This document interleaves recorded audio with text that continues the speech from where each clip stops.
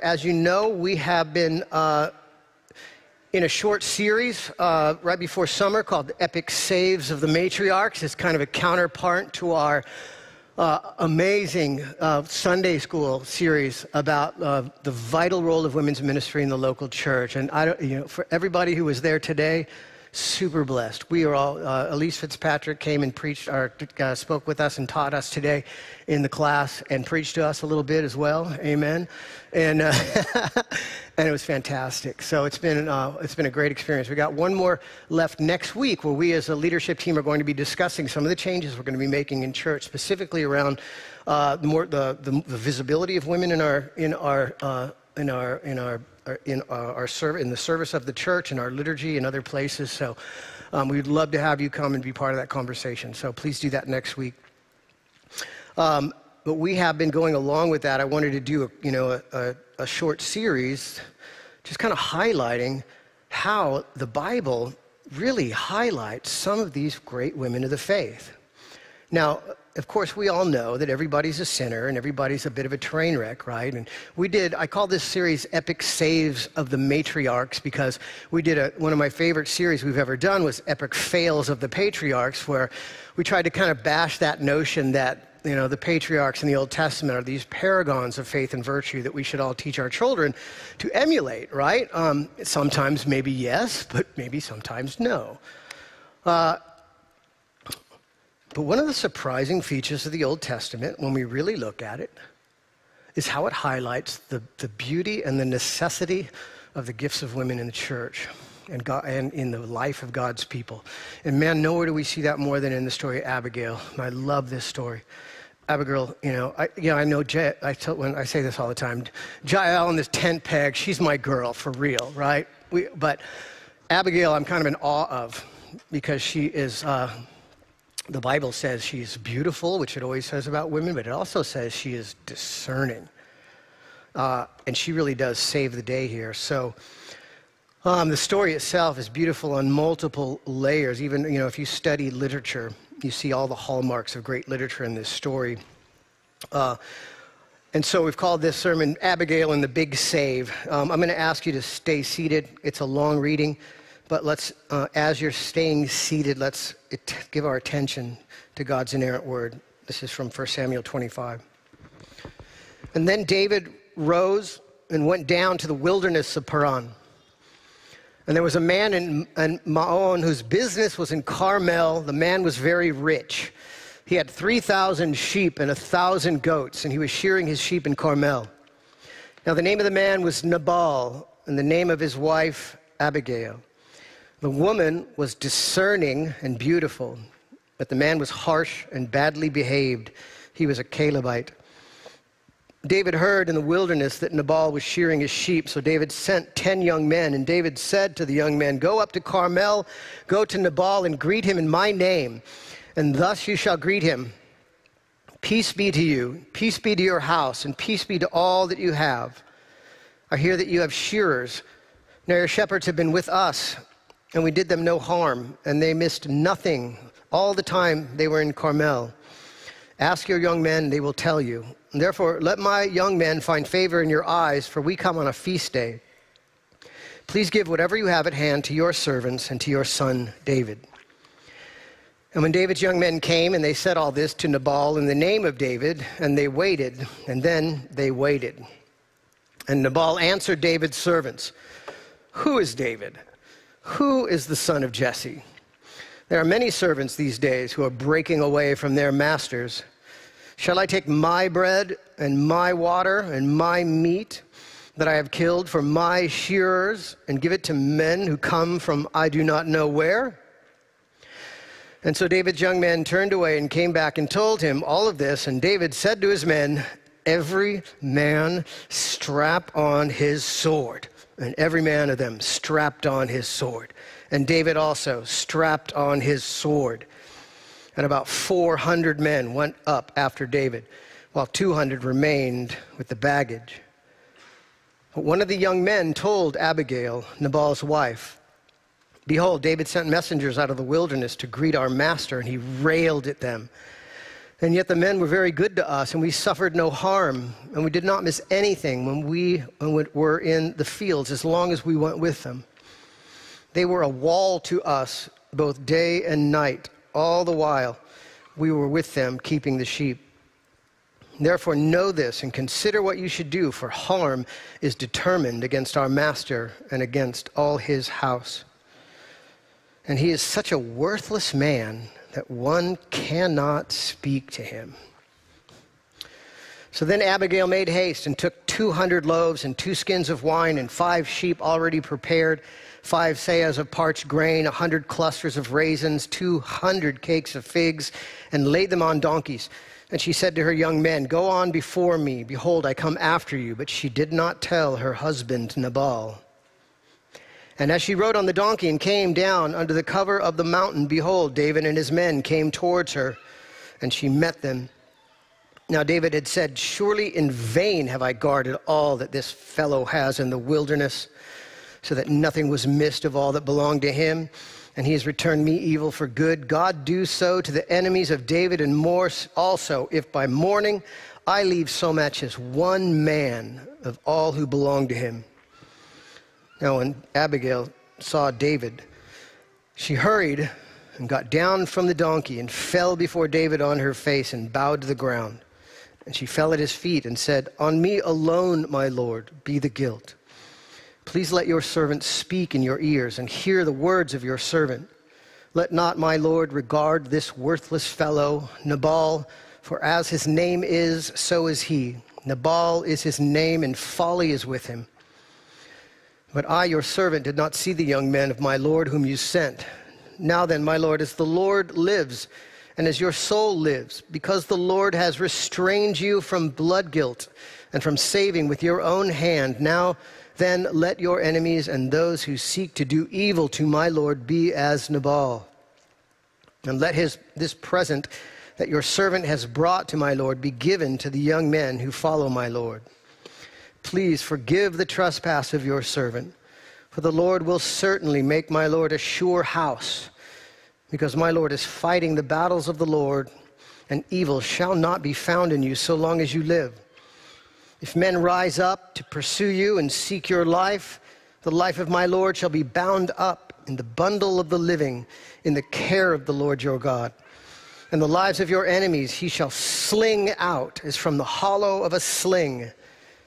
And when the Lord has done to my Lord according to all the good that he has spoken concerning you and appointed you prince over Israel, my Lord shall have no cause of grief or pangs of conscience for having shed blood without cause, or for my Lord working salvation himself. And when the Lord has dealt well with my Lord, then remember your servant." And David said to Abigail, "Blessed be the Lord, the God of Israel, who sent you this day to meet me. And blessed be your discretion, and blessed be you who have kept me this day from blood guilt and from working salvation with my own hand. For as surely as the Lord, the God of Israel, lives, who has restrained me from hurting you, unless you had hurried and come to meet me truly by morning, there had not been left to Nabal so much as one male." And then David received from her hand what she had brought him, and he said to her, "Go up in peace to your house. See, I have obeyed your voice, and I have granted your petition." This is the word of the Lord. Lord, we thank you for these beautiful narrative stories that you give us, where you teach us so much about ourselves, and even more importantly, you teach us about you and who you are and what you're like and who Jesus is and what he's done to save us. So we pray you would help us to see all that, Lord. Who we are and what our problem is and what our solution is in Christ, Lord. We pray that your Spirit would illuminate our minds. We pray, Lord, that you would give us minds to understand, hearts to obey your perfect word, and we entrust ourselves to you, that you would beautify us, your afflicted ones. Amen. So one of my favorite pastimes, especially at 12:30 a.m. on a Saturday night when I'm supposed to be finishing my sermon, is to cruise on through YouTube and watch these air disaster recreation videos. They have like computer-generated graphic CGI, which makes these almost these super realistic looking, video of air disasters and what happened with the play-by-play and from the cockpit view and what happens. And anyways, there's this one video from 2001 where there was a near miss between two massive airliners, a 747 and a DC-10. They were both cruising at 37,000 feet, and because of a series of errors by the trainee air control personnel, and then another series of errors by his supervisor that came in and tried to save the day, they put these planes on a collision course. We're heading right for each other at 37,000 feet. And the only thing that saved them was there was another system on the plane called a TCAS system that didn't have anything to do with the air traffic control. It just monitored the airspace around them, and it saw the other planes, and it just made this klaxon sound alarm to the pilots, giving them these one-word commands: dive, dive, dive, now, dive, dive. So that in the heat of and in the confusion of what's going on, and by this time they'd picked up the visual, they saw the plane. And, who knows if they're not communicating with each other, what if they both go up? What if they both go down? What if they both turn right, And so the system is to give them super clear commands to restrain them from engaging in catastrophic failure. And without that system, planes would have crashed. They missed each other at 37,000 feet going. Each of them going 500, 600 miles an hour, 500 miles an hour. They missed each other by 100 yards. 100 yards. On one of the planes, 7 people got injured, broken legs and broken bones from the turbulence, and they had to land the plane. And I guarantee you, man, those pilots got off at the end of the day, and they said, man, that was a close one. Man, that was a close one. Well, one of the more stunning and beautiful things about God's grace and for us in salvation is there's a system for us as well of restraining grace where God's Spirit will step in and stop us from doing the most stupid stuff that we would possibly do otherwise. We saw that in the law passage today that God's Spirit will oftentimes step in and restrain us. When we are about to act a fool, God will send somebody or something to restrain us from catastrophic failure. He keeps us from messing up as badly as we would without him. And man, do I have stories like that. And I know you have stories like that.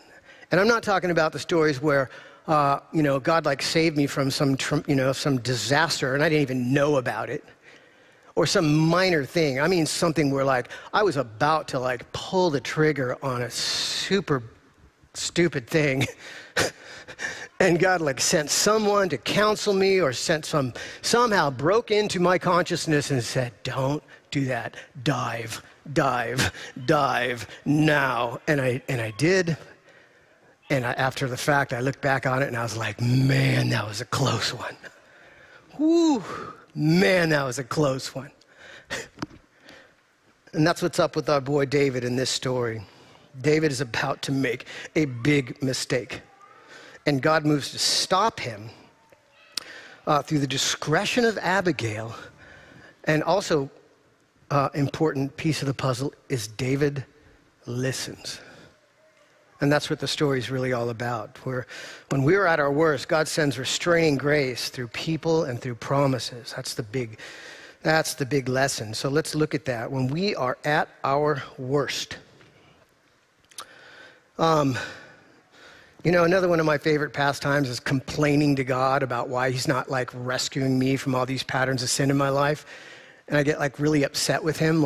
For example, scheduling myself through the week. I really want to have a disciplined self-control over my time throughout the week. And I know the importance of blocking out time for deep work in order to get everything done that I'd really like to get done for the kingdom. And then I find myself at 12:30 at night watching air disaster videos. And I'm like, God, why can't you just pull this out of me?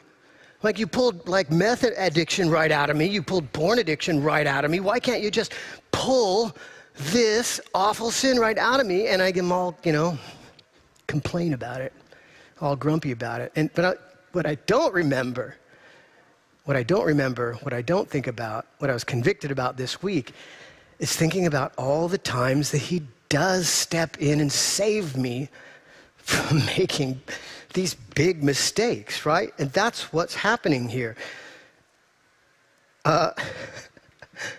So what's the story? The story is there's a sheep shearing festival. There's this rich man named Nabal. And if you were a Hebrew, ancient Hebrew, you would laugh at that point in the story because his name means fool. his name literally means fool. So the story would be there was a man named Fool who was very rich, and he had all these sheep and all these goats. And there was a local custom for the local warlord or whoever was powerful in that area to offer like protection. They didn't have police. They didn't have, social nets. So the warlord who was in charge of that area would provide protection for those events. And then the people would come and offer a tribute to that warlord or to that king for protecting them during that time. Because otherwise they would have, they would lose much more than the tribute that they have to give. That's just how they did it back then, right? And so that's what David has done. It says that David and his men have been a wall to Nabal. And so David's making a legitimate and humble and reasonable request by coming to Nabal and saying, give us some stuff. And Nabal, it says, Nabal railed at David's men. First, he makes them wait, right? He's like, puts them in the waiting room and refuses to see them for who knows how long. But probably a while because the Holy Spirit doesn't put those details in for nothing. First, they have to wait. And then finally, Nabal agrees to see them. And it says he railed at them, which is like this aggressive, almost screaming at them. And basically what he does is he accuses David of being a runaway slave, that King Saul is the rightful king of Israel, and David is nothing more than a runaway slave who's trying to usurp King Saul's power. Why? Because it's super convenient for Nabal to believe that about David, because he doesn't want to give him anything, even though David did right by him. He's foolish. And I'll tell you, man, I'll bet that touched a couple of buttons on David, don't you think?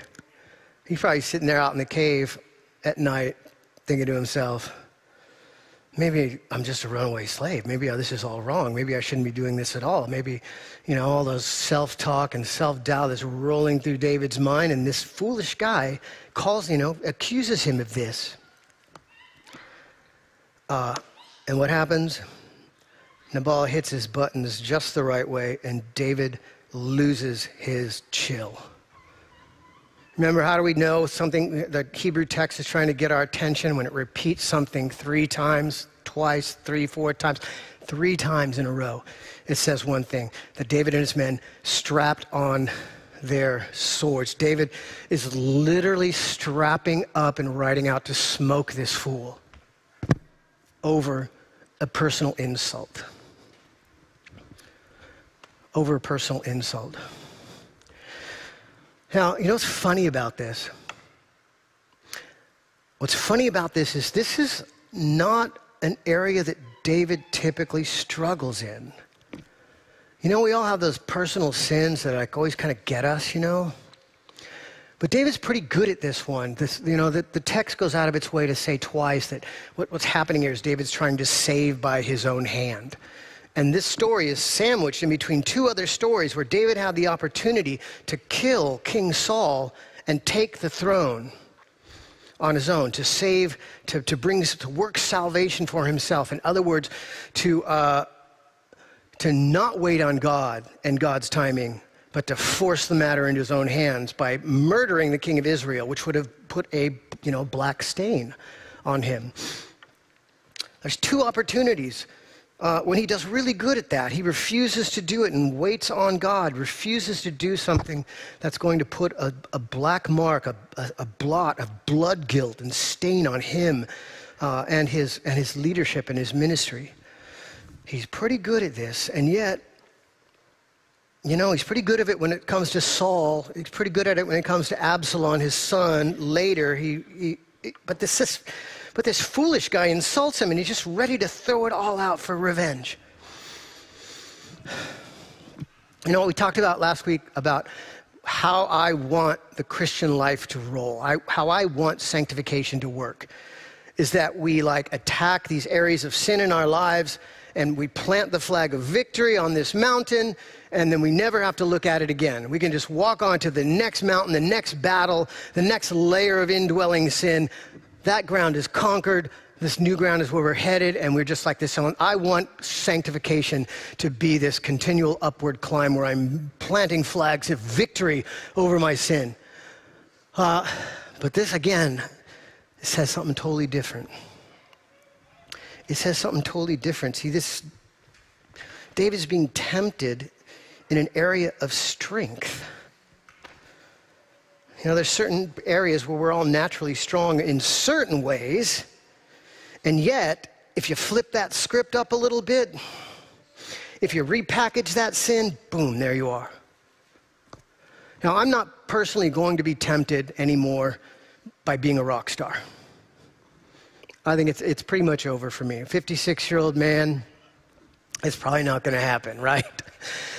So that kind of, that being tempted to throw all my energy and effort into glorifying myself in that way is pretty much past. Satan's not going to come and try and tempt me in that.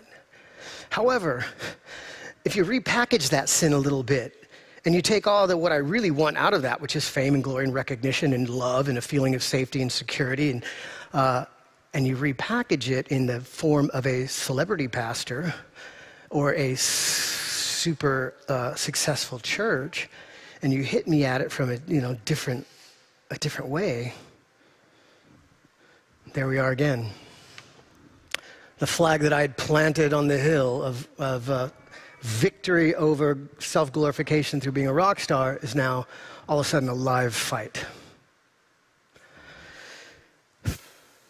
And that's, man,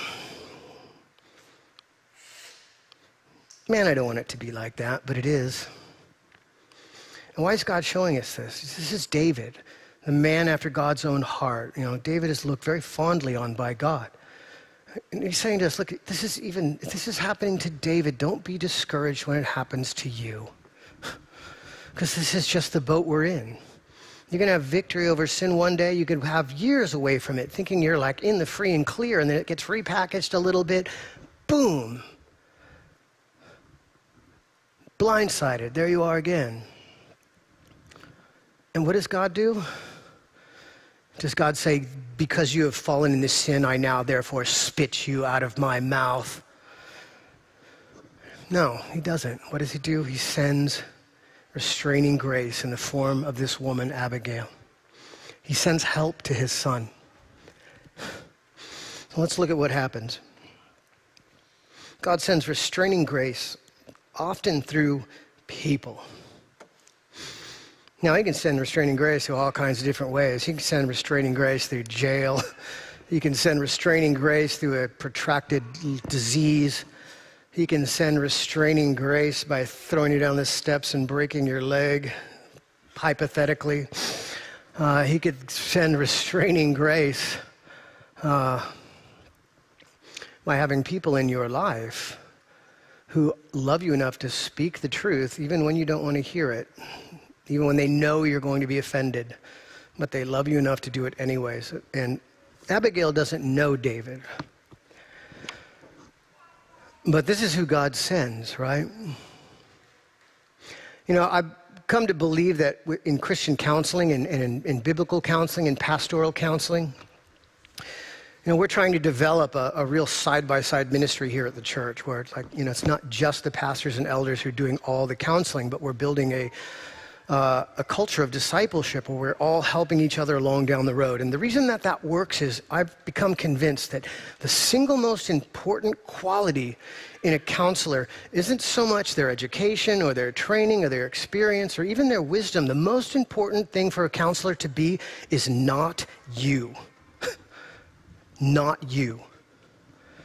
Why? Because anybody, a Christian who's reasonably wise and reasonably mature in the faith, will have an objective view about what's going on with you that you don't have. And oftentimes God uses people like that to come and give us wisdom that we just can't see as a blessing to us. And if your opinion, if your view, if your narrative, if your perception of the events are the absolute fact of what's happened, you're in trouble.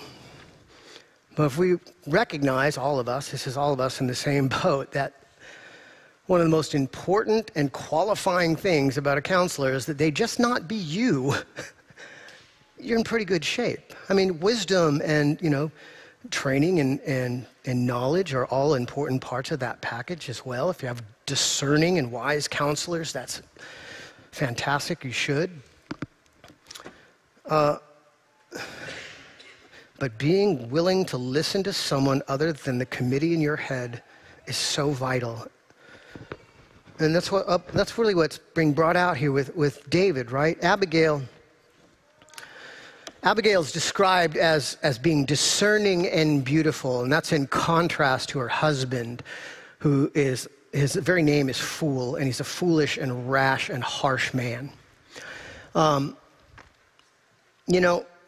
I don't know what you picture when we think about Abigail. You think of, maybe you think of a wise, older, a wise older matron of the house. She's really, not the matriarch in the normal sense. We can't be for sure, but being what we know about Abigail, we know about Nabal. He's a Carmelite, but he clearly cares nothing about God and the things of God. And it seems like he might die of some sort of stroke later on in the story. Some of this is hypothetical, I get it, but based on that culture and that time, and the position of women in those positions in those places, this very wealthy man is probably an older guy who's married to a younger woman. She's probably teenagers, maybe late teens, early 20s. He's probably much older than her, and he's got all the power in this relationship. So for her, she's not just discerning. She's not just beautiful. She's incredibly brave. She's incredibly brave. She is taking a big risk to do what is right in order to try and save her husband. What if she's wrong? What if David doesn't come up? What if her husband decides that was too extravagant a gift? She's got no backup plan. She's got no backup plan if things go south for her. And yet she is brave enough, and God has given her the gifts in this whole collage of people. Abigail, this young woman, is the only one who has the spiritual gifts of discernment and the ability to come in and save the day. There's a lesson in there for us. There's a lesson in there when we think about women's giftings and the role of women in the ministry of our church. But for here, there's this unnamed servant. He comes straight to Abigail, bypassing Nabal, because he just knows what? Nabal's so foolish he won't even listen. He gives Abigail the report of what happens, and he trusts that she's the one who's going to be able to figure out what to do. And her response, she hasn't seen David, she hasn't heard David.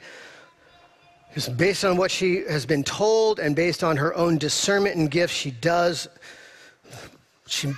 this act. She loads up this generous amount of tribute for offering for David, and she hurries to meet him personally to dissuade him from what he's about to do.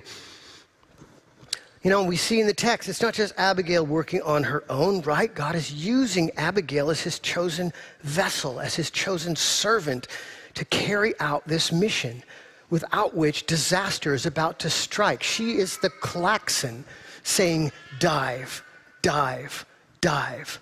That is averting catastrophic failure to David. David says at the end of the story, he says to Abigail, "Blessed be the Lord, the God of Israel, who sent you this day to meet me."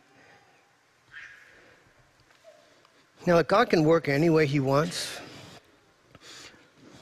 and he does. But often he works through the people that he puts in our lives. And God sends this woman of good sense to restrain him from making this huge mistake. And there's one more super important piece of the puzzle here in order to avoid this catastrophic failure, and that is that David has to listen to her. If she does all this, and she puts herself all the way out, and David just runs her over in his bloodlust, catastrophic failure. David has to listen to who God has sent. And so one of the beautiful layers of the literary beauty of this passage is that the Lord, the Holy Spirit, is setting up these contrasts between Nabal, the fool, who refuses to listen to wise counsel. And that's really what fool means in the Bible. We think, for us, fool is like a court jester, or a fool is someone who's dense or is not a very bright individual. In the biblical use of the word fool, the fool is often the smartest guy or the smartest gal in the room. And they're so convinced of how smart they are that they refuse to listen to what anyone else has to say to them. That's Nabal, the fool. He refuses to listen to the counsel of God that God has sent through this woman, Abigail. And David, the man after God's own heart, we know, it's kind of funny where she talks about David, not ever having any stain of sin against him, and we all know that's not true. David is not a perfect man. He is not a sinless man. But what he is by the power of the Spirit operating in him, he is a man who can repent. He's a man who, when confronted, is able to listen to the Word of God and repent. And that's the difference. That's the difference. Look, man, one of the sad realities of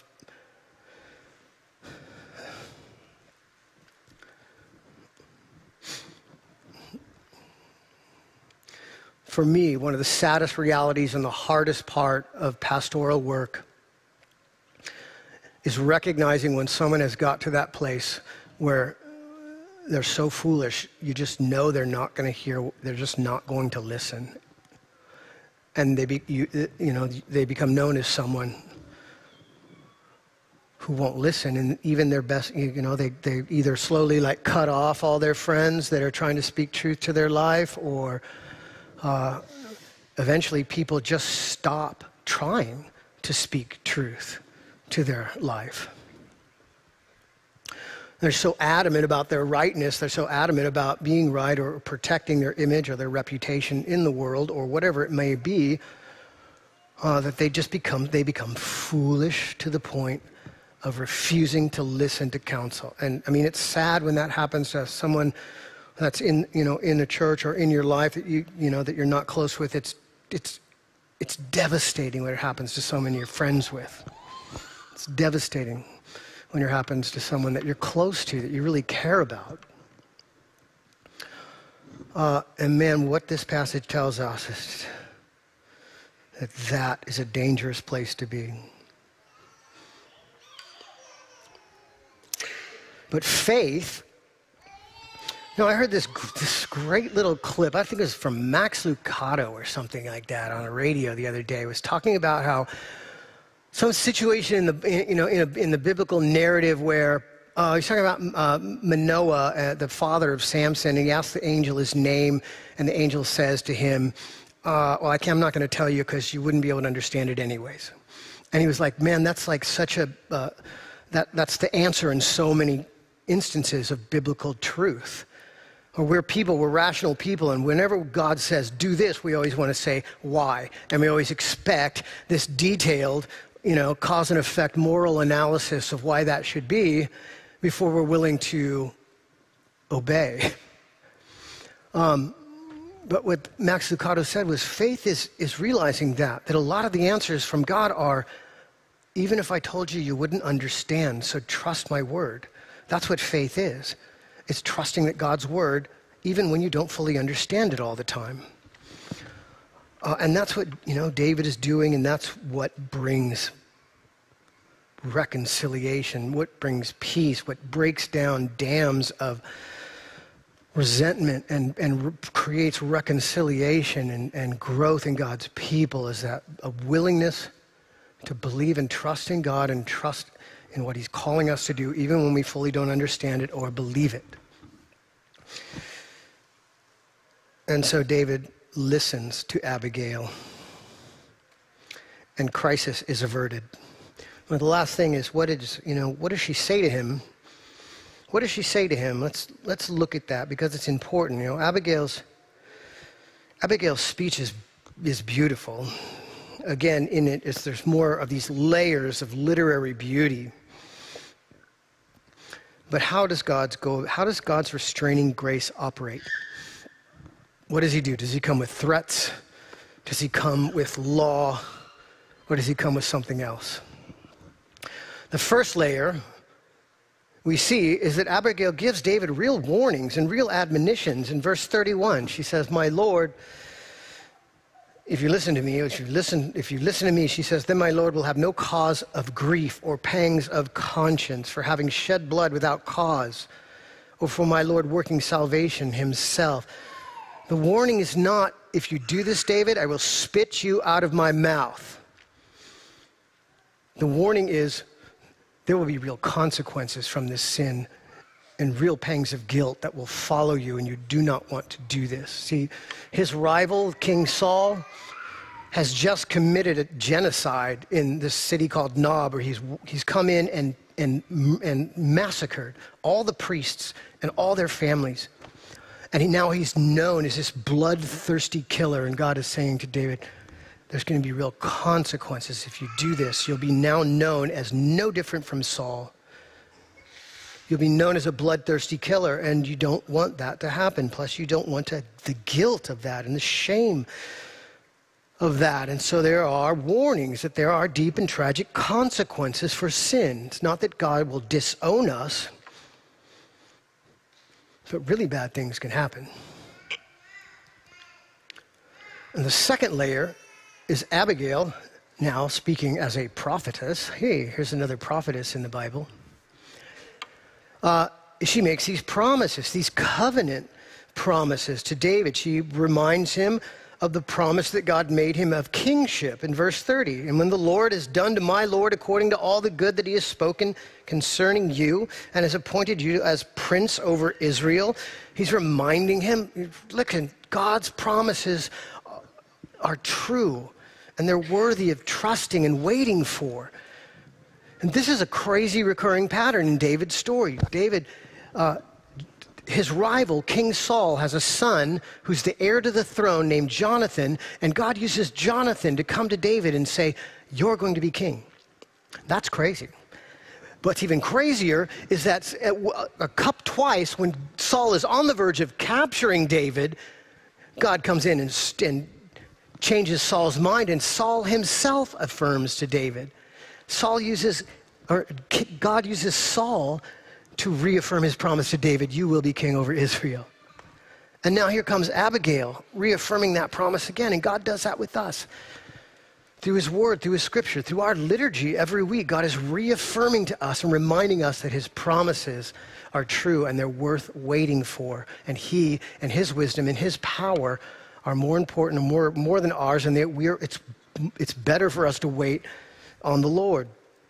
And then she makes a promise of covenant with him. This is for all you Bible nerds. Listen what she says. "For the Lord will certainly make my Lord a sure house."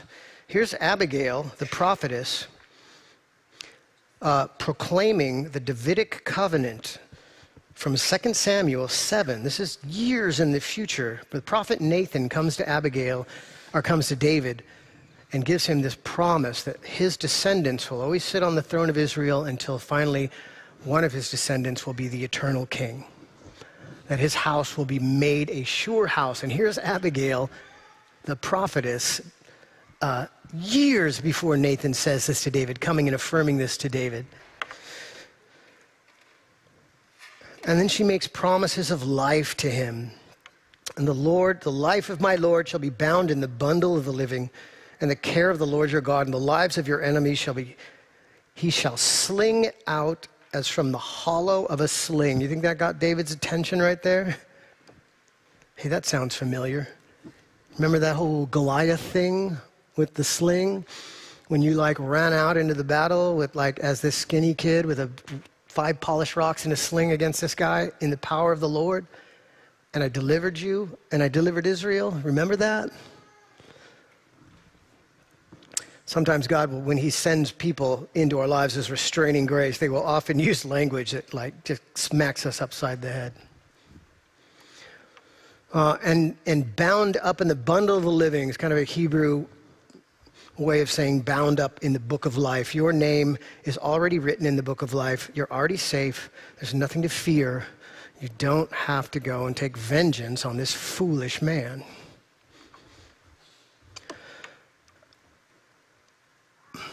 The third layer in this narrative, the deepest layer, is the most beautiful. She is modeling the promise of Jesus.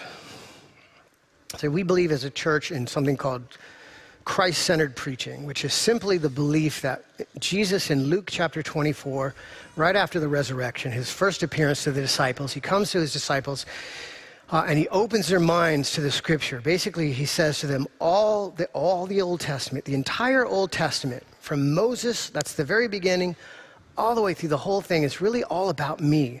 All the stories, all the crazy stories that you see, all like shadows or have a symbolic reference or nature to who Jesus is and what Jesus is going to do.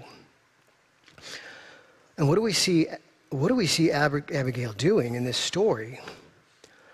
Every story in the Bible gives a symbolic storyline of Jesus and what he would do on our behalf. And so we see Abigail, the guiltless Abigail, coming, and she asks the king, "On me alone be the guilt, O Lord." She's asking for all the guilt to be placed on her. She brings this sacrificial offering to appease the wrath of the king, which is about to annihilate the people. Saves all of Nabal's men, saves David from guilt as well, and the tarnish on the messianic line. She speaks words of healing and wisdom and prophecy and makes promises of eternal life. And one of the deepest displays of humility in the scriptures, I didn't read this part, but right, at the end of the story, David recognizes the value of this woman. And after her husband dies, he's like, man, that woman is a strong helper. That woman is an Ezer. That woman is, I need to marry her, so she'll be around the next time I'm about to do something super stupid. And her response to David's overture is, she says, "Behold, your handmaid is a servant to wash the feet of the servants of my Lord."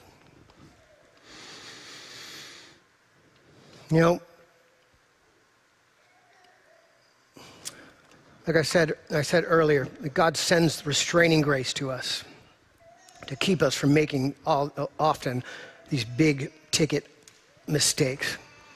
And yet we still all sin. That's not enough to save us. We need more grace than that. And see, like it or not, whether you like it or not, and everyone knows this at the depths of their heart, one day you will die and you will come face to face with God and you will give an account for your life and what's happened in your life. And when that happens, what do we look to? How are we going to deal with all the big mistakes that weren't restrained? How do we deal with the moral failure that we've racked up, that we all know we have, of the moral guilt that we all have? And what Christianity says is we don't look to ourselves. We don't look to what we do. We don't look to trying to make up for the bad that we've done in order to even things out. We look to what Jesus has done for us and his perfect life and his sacrificial death given to us. And what do we see when we look at Jesus? We see that Jesus put himself in harm's way to save us. We see that Jesus offered himself up as a sacrifice to appease the wrath of God on our behalf. We see that he took all of our guilt upon himself. He speaks words of healing and wisdom and revelation and promise to us. He's purchased us and bound us up in the book of life through his death, and shows himself in the deepest humility, literally washing the feet of his servants in a show of the heart of God for us, guaranteeing that he will see us all the way home. And in this story, God uses this young girl, this discerning young girl, to model the saving grace of Jesus that we all need. And the more we understand that, who God really is, and the more we understand what God has really done for us, the more we're willing to listen when he comes to send us restraining grace. Amen. Let's pray. Father, we thank you for your word. Look, we are a stiff-necked people. I don't even want to know, Lord, how much restraining grace you saved me that I don't even know about, or that we just blow off or don't even recognize, Lord. We thank you for the ones we do, and we pray, Lord, that you would make us humble. We pray, Lord, that you would make us teachable. We pray that your Holy Spirit would come as teacher, and that you would dissuade us from all the foolishness that we still hold on to for dear life, and that we would trust you, Lord, even if we don't fully understand it, that we would trust you, and we would do what your word calls us to do, Lord, as a way to honor you and a way of thanking you, but also knowing that that is truly the path of freedom and of joy. So we pray, Lord, that you would give us this blessing in Jesus' name. Amen.